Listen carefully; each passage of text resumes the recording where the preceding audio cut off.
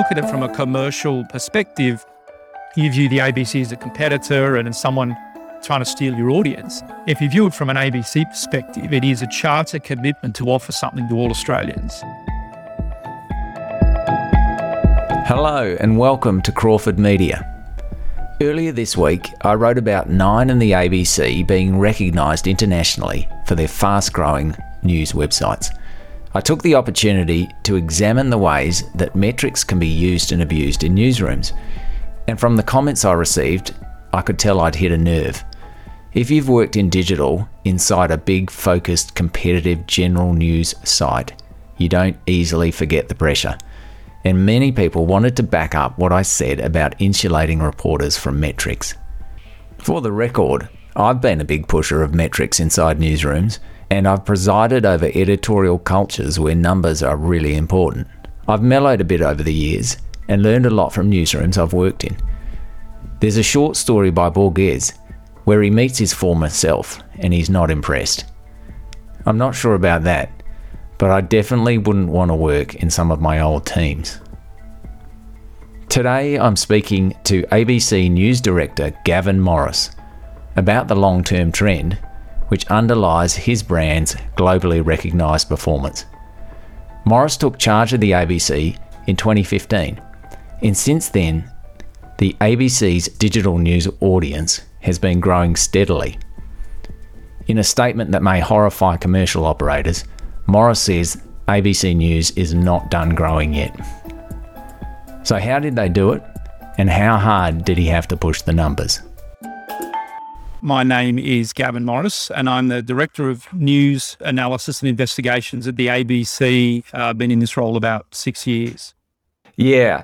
Now, I think when you and I, or maybe before or just after you became News Director, you and I had a chat and we talked about the ABC News, your online presence. And really, one thing that I've thought about for a long time is just how much of a sleeping giant the ABC News was in a digital sense. Now, that's completely transformed, and that's why I want to talk to you today. Can you just take me through how the digital giant of ABC News woke up?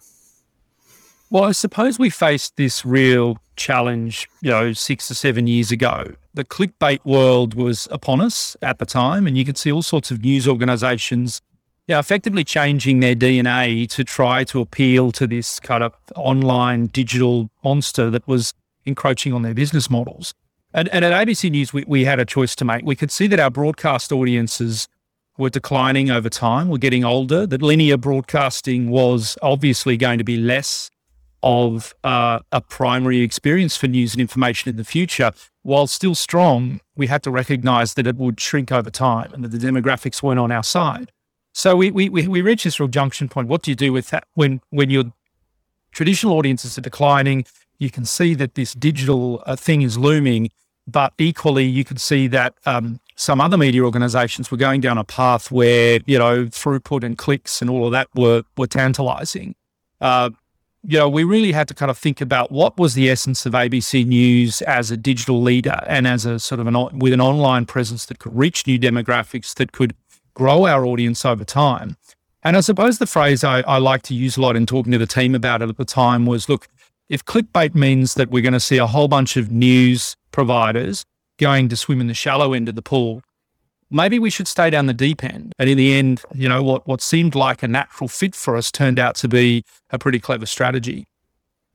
So, yeah, that's right. And there was a movement to subscriptions that began around about that time as well, a serious move to paywalls, which I think assisted in changing the environment. But Gavin, I'm not a fan of the term clickbait. And the reason I'm not is it's a bit like the term fake news. It's basically used by a lot of people just to label something they don't like without any sort of pejorative implications here. What happens is that when you install internal metrics in a newsroom and you incentivize people to maximize those metrics, young editors trying to do their best can go down some pretty dark paths. Have you experienced that, and how do you avoid that? Yeah, well, let me, I suppose, explain what I mean by clickbait, because what I thought we could see happening in the industry were really great journalism brands that had survived in either a newspaper realm or in a broadcast realm decided they had to be something completely different to apparently appeal to an online audience. Now, I totally understand there are all sorts of commercial reasons why organizations were trying to work out how to monetize audiences online, and that was quite a puzzle.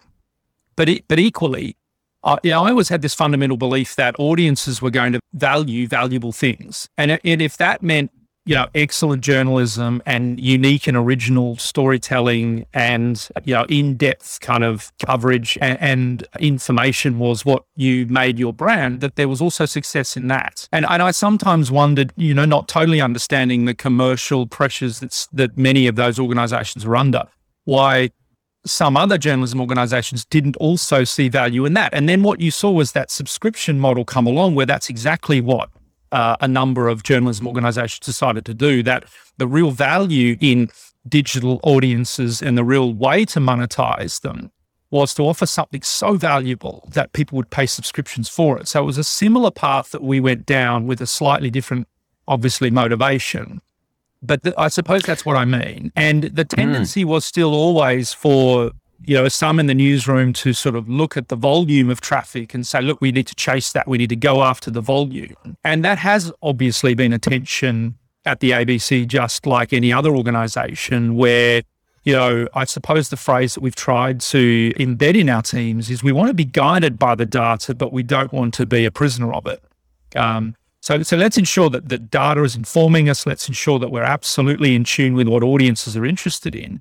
But let's not let that determine what our editorial values are. That's the key, isn't it? The key is having that sort of waterfall of the editorial guidelines, the tone, the voice, who you are. That comes first, and then maximising traffic is a subset within that. In my experience, I don't know about you, Gavin, but I find they find it hard to take any kind of complexity away from a message. And if you tell people we're going to become Australia's number one digital news source, then, Armageddon will ensue. What's your experience of treading the line?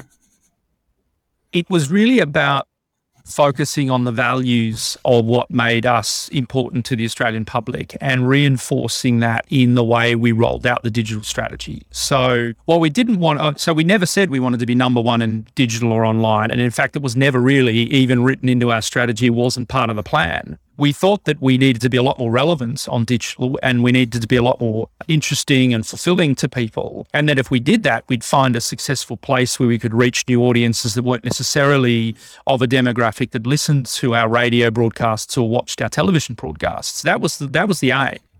And when we set out on the strategy that I called Equal Digital Life, the idea was that if we focused around our very best journalism and effectively gave it an equal digital life, that is, made it as relevant and as accessible and as interesting on digital platforms as it is on our broadcast platforms, that would be a pathway for us to, use what we were already really good at, but take that to a new audience. And in the process of doing that, we kind of by accident became number one. Yeah, culture is very important as well, isn't it? And within newsrooms, you have different cultures and you have dominant cultures. Did you have to empower the digital culture at the ABC?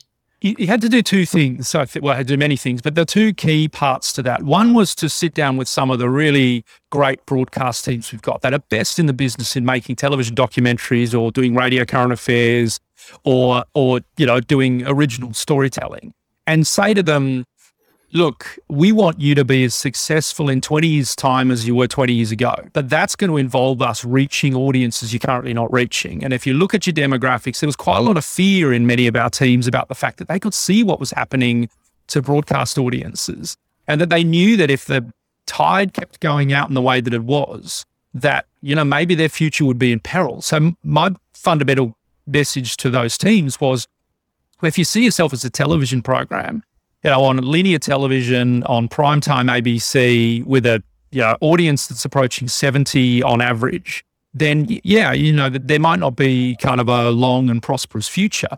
But if what you really see yourself is the best journalism team or the best production team or the best kind of program making team that we can muster, and we focus on the essence of the quality that you're producing, and we can produce that equally for a digital audience, you'll live forever. Because they are fundamental things that people want. Great storytelling, narrative-driven storytelling, investigative journalism, original journalism. There's two lots of pushback I want to ask you about. One is pushback from your staff. So I know that the ABC, like any big newsroom, has a lot of inertia, and also there's an awful lot of people who've been there for a long time. Now, someone comes in, so you're talking to them about equal digital life, and I'm knowing some of these old journos and even some of the not so old ones, and I'm thinking they're going to give you a hard time, and they're going to accuse you of running down the public broadcaster. And it took 5 years of having that conversation, of analysing the way our teams were built, of working out what training was required, working out which people were going to work in that environment and rise to the challenge, and absolutely fundamentally moving the furniture around, while also continuing to try to drive this cultural conversation around really the opportunity that was there for us if we wanted to reach for it. And I think what we tried to do was to put it in opportunistic terms. And I'm still having this conversation with teams saying, I still think our audience can get bigger and broader. I still think we can have a bigger audience next year than we had last year. Our audience at the moment for ABC News across all of our platforms is larger than it has ever been at any time in our history. And if we can continue to have that conversation, say, well, why stop here? Why can't we keep continuing to reach every Australian on whatever platform they want to be on that suits their lifestyle, not our rhythms of the newsroom?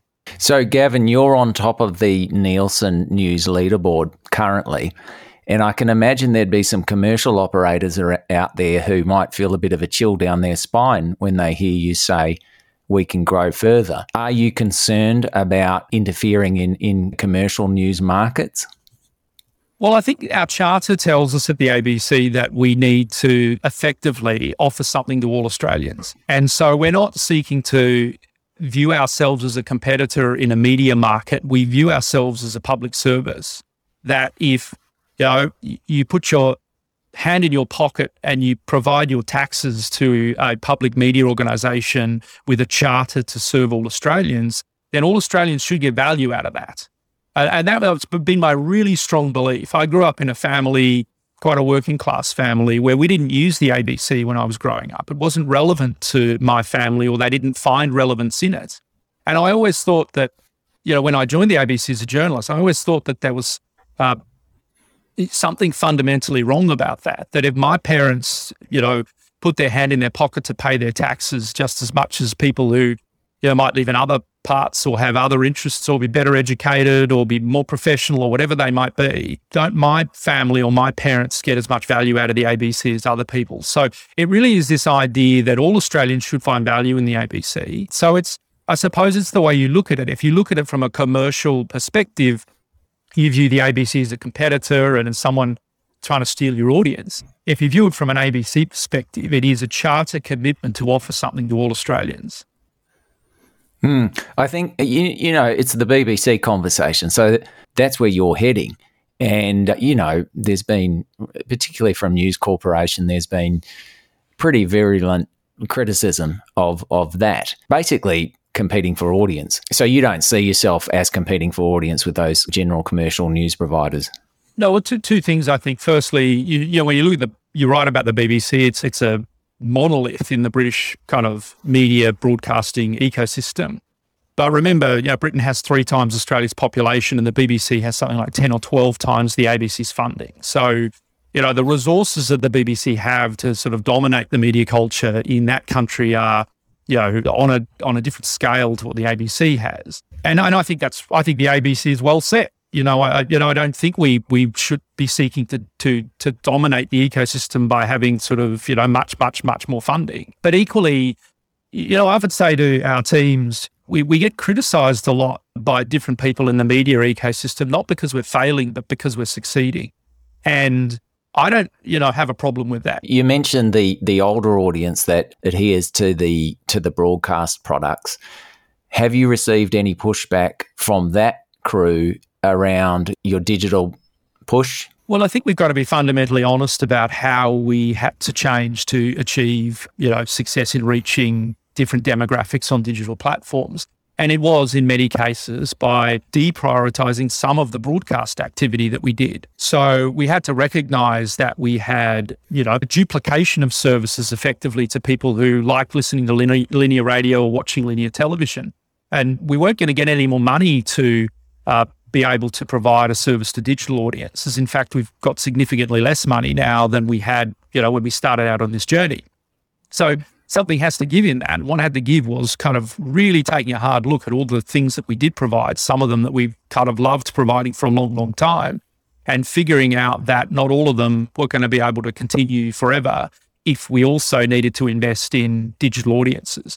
So, along the way, a lot of criticism for axing Lateline and stopping the 7:45 a.m. radio news. And, some of our radio current affairs programs are shorter than they used to be. Some of the programming you do on television have shorter seasons and aren't quite as dominant as they used to be. And that's really difficult. That's the hard part, is with no more investment and no opportunity to grow your funding base, in fact, dealing with less money year on year, how do you then fundamentally do this shift to providing new audiences with new services? Gavin, I want to take you through your personal experience. You mentioned that you grew up in a family that didn't consume the ABC, and I know you've been a reporter and a producer. Can you just take me through your career and how you became aware of digital journalism, different ways of operating? What's your trajectory been? So I started out as a newspaper journalist at the Canberra Times in Canberra, and then sort of went down and thought that was going to be my career. And then the impetuosity of youth, one day I noticed an ad in the paper, when ads were in the paper for journalism jobs, for a youth current affairs show at the ABC. And I kind of, on a whim, put my hand up, and one thing led to another, and I got that job. I went off to do that. It was a television current affairs show. I did that for 2 years, absolutely loved it. It was a great job. And from there, I think I went down the traditional path of sort of broadcast journalism and was doing producing and some reporting and all of those things. And I went on a holiday to London in about 98, 99, and the dot-com boom was in full swing in the UK. And it blew my mind. This thing was taking over the entire industry in a way that I'd never imagined. The online news was just, every ad in the paper was for online journalists. There were startups all over the place. There was money being thrown about in all sorts of different ways. And I thought, well, this isn't quite happening to the same extent in Australia yet. Maybe I should come over here and learn a bit about it, and maybe come back to Australia and have some fun with it. So I joined CNN.com at the point when CNN was expanding massively into online news. They started CNN.com Europe, which had 50 staff on it. They did the same in Asia. They did the same in the US. 150 staff were brought on to create CNN.com in a much bigger way. And so I joined that. They sponsored me to go over there. So desperate were they for journalists. And it was an incredible experience as we went through this massive expansion at CNN around online news. But within 6 months, the dot-com bust had happened, and all of it got closed down. And then you saw, I was in London, when this was happening, all of these digital startups and digital news operations suddenly massively withdrew from the space. And how one thing led to another. September 11 happened, and I was still in the CNN newsroom, and suddenly satellite television was back in the main game, and CNN was the king again. And you returned to the ABC, obviously. You progressed through the ranks. Then you were given, Kate Tawney left, you were given the big job. And then 5 years later, January 2020, ABC News topped the Nielsen rankings for audience size. How did you feel? I can honestly say I didn't ever think it would happen, because I looked at what other great online news providers in Australia had, the Fairfaxes and the Nines and the Newses. And I just thought that the ABC would never really have the breadth of content that would appeal to online audience. We don't have travel sections and food sections, and we don't have lots of journalists writing sport content for online platforms. And, we don't have lifestyle, and we don't have entertainment. All of those things that we came to believe were really big drivers of traffic online, we weren't really in. So I always thought that yeah, if what we could focus on was journalism and strong coverage and good analysis and some, yeah, particularly well-made digital-first kind of storytelling techniques, we could be a strong player and we could be a lot more relevant in reaching the audiences. But I genuinely didn't think we would be the number one website for all of those reasons. So obviously January 2020 was the month of the bushfires, and we looked at that and thought, oh, well, that's a bit of an aberration, massive news story, and we're very strong when it comes to hard news stories, but we'll probably drop back in the rankings and that's okay. And then obviously along came COVID-19 and that kind of let us down another sort of spike, and we've maintained it. And I think, you know, for some people that observe that, they say, oh, well, it's been such a busy news period, the ABC has just succeeded because it's kind of good at hard news. But I think it does deny the fact that we'd gone through 5 years of really significant cultural and strategic change, the ABC, to refocus all of our newsrooms and our program teams around being excellent at digital. What about, is there any one decisive product development or, you know, editorial decision that you would say, okay, well, that really boosted traffic? The difference for us, absolutely no doubt, was focusing on what journalism we did best and how to make that equally valuable to digital audiences. So, for instance, you know, sitting down with the Four Corners team at the beginning of all of this and saying, I think we can be a really incredible digital brand at Four Corners. And the team sort of thinking, well, we're television documentary makers. I'm not sure that's in our DNA. But bit by bit working at that, I'm really proud of the fact that every Monday morning before Four Corners goes out to air on free-to-air television in the evening, the Four Corners story that we've produced for the website is the number one ranking story often of the week. And you look across Australian Story, you look across Foreign Correspondent, you look at the radio current affairs journalism we're doing, 730s journalism. This is the stuff that's led the way in relation to us growing our audience in a really big way. And then we looked at how we could do that in the state newsrooms and the local newsrooms and bring in some of our regional content and really enhance the value of all of that so that our very best journalism and production was what was reflected on the website. To be fair, you do have volume as well. And, you know, as you ran through your newsrooms there, it to me, I get my competitive brain on and I think, wow, you know, you've got a true pan-Australia newsroom and, you know, few of the commercial players do. You know, ABC was asleep in digital news terms until 2015. And now it's suddenly, you know, it's pretty much game on now. What do you have planned, Gavin, digitally?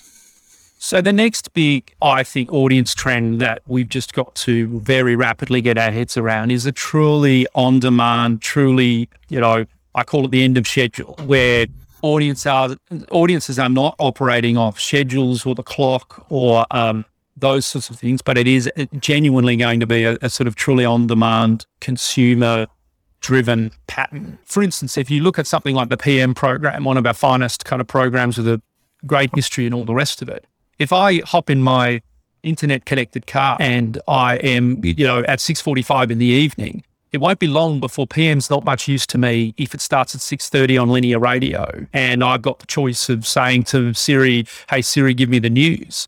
So we've got to look at the way we produce news fundamentally and say, look, how can we make it genuinely available to people on their terms in a very on-demand way? Those kind of changes are very difficult to make in newsrooms, in my experience, because simple things work, you know, and deadlines are simple things. Is that a cultural challenge? It's massive, but the real cultural challenge that we've been facing for a while with online news, but is about to become the absolutely dominant experience, is the audience is in charge here. Newsrooms can no longer tell the audience when it's time to watch or listen, or when the newspaper's going to land on your front doorstep. And there's some big challenges coming down the path. That, you know, we still produce a lot of AM radio. Well, AM radios don't work in electric cars, and there's going to be a lot more electric cars on the roads in 10 years than there were 10 years ago, obviously. So, you know, I had no idea that was true. Obviously, I'm not very often in an electric car, but you just can't get the signal. Is that right? Can't get the signal. The frequency doesn't work with the electric mechanism in the car. Equally, you know, we spend, many tens of millions of dollars every year at the ABC on terrestrial television transmission, but how many people in 10 or 15 years are going to have an aerial on their roof? Of us in the industry are kind of really analysing these both challenges and opportunities that are coming in 5 years, really. This is not a sort of far distant horizon thing. This is right now. I'll tell you one story. We launched something recently we've called Newsstream, and it's an on-demand audio stream of content. It's a pull together of all the great audio journalism that we do at the ABC. We haven't talked about it. We haven't promoted it. We haven't put a press release out. Nobody really knows we've done it. In the first couple of months we've had it out there, it's now at 500,000 streams a week. So this insatiable demand for on-demand listening and viewing experiences is already with us. Now, just to bring this back to the metrics, give me an example here. Are you going to send a note to your teams about being highlighted in the UK press as being the fastest growing in the world? Would you type up an internal email and say, well done, guys, look at this?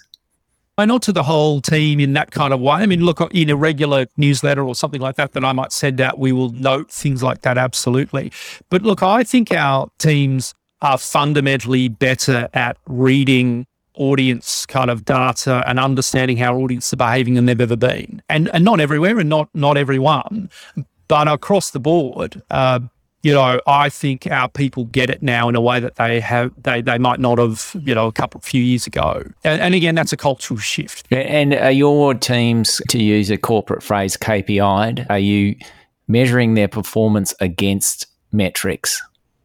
So in terms of our leadership, then they are. In terms of our journalists, they're not. So we don't, for instance, set journalists individual targets around, you need to reach this number or this number of stories or this kind of audience slice or segment or those sorts of things. What we focus KPIs around for our journalists is excellence in their work and great journalism and, reducing errors and all of those sorts of fundamental things to the journalism process.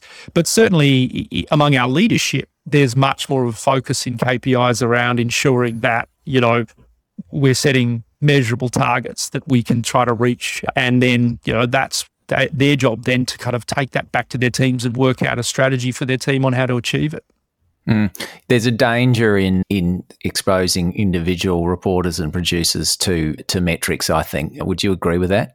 Well, I think fundamentally what we want the journalists to do is have front and centre in their mind great reporting and good storytelling and, reducing errors and, making sure that they're reflecting the community in the storytelling they're doing.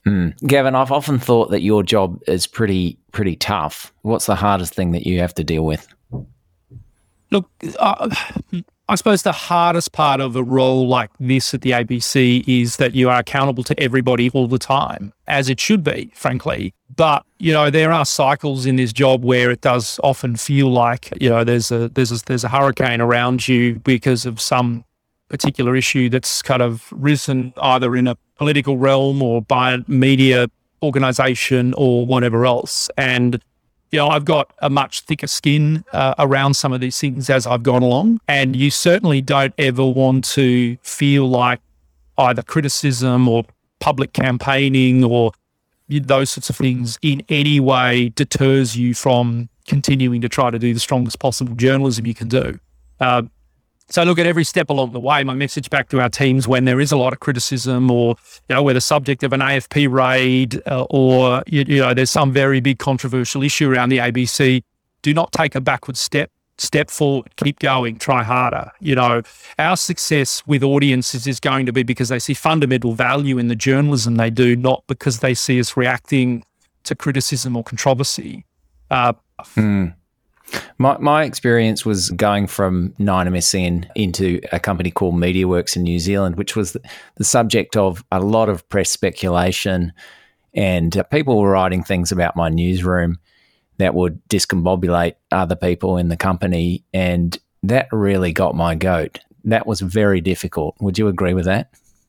Yeah, it is. And it can, people can be too focused on some of that criticism that is obviously usually coming from, an agenda. And so that's what you've got to remind people. Look, the flip side of it too is we are publicly accountable. And there are times when we don't get things right. And there are times when we've got to accept that. And, and to atone for it. And so it's also building a culture around that. You know, if that article or that story was fundamentally had an error in it, we got to put our hands up and say, look, that's not good enough. And we've got to improve our process to be better next time. In terms of what's next, I note that ABC iView requires a login now. Would you ever require a login to access news?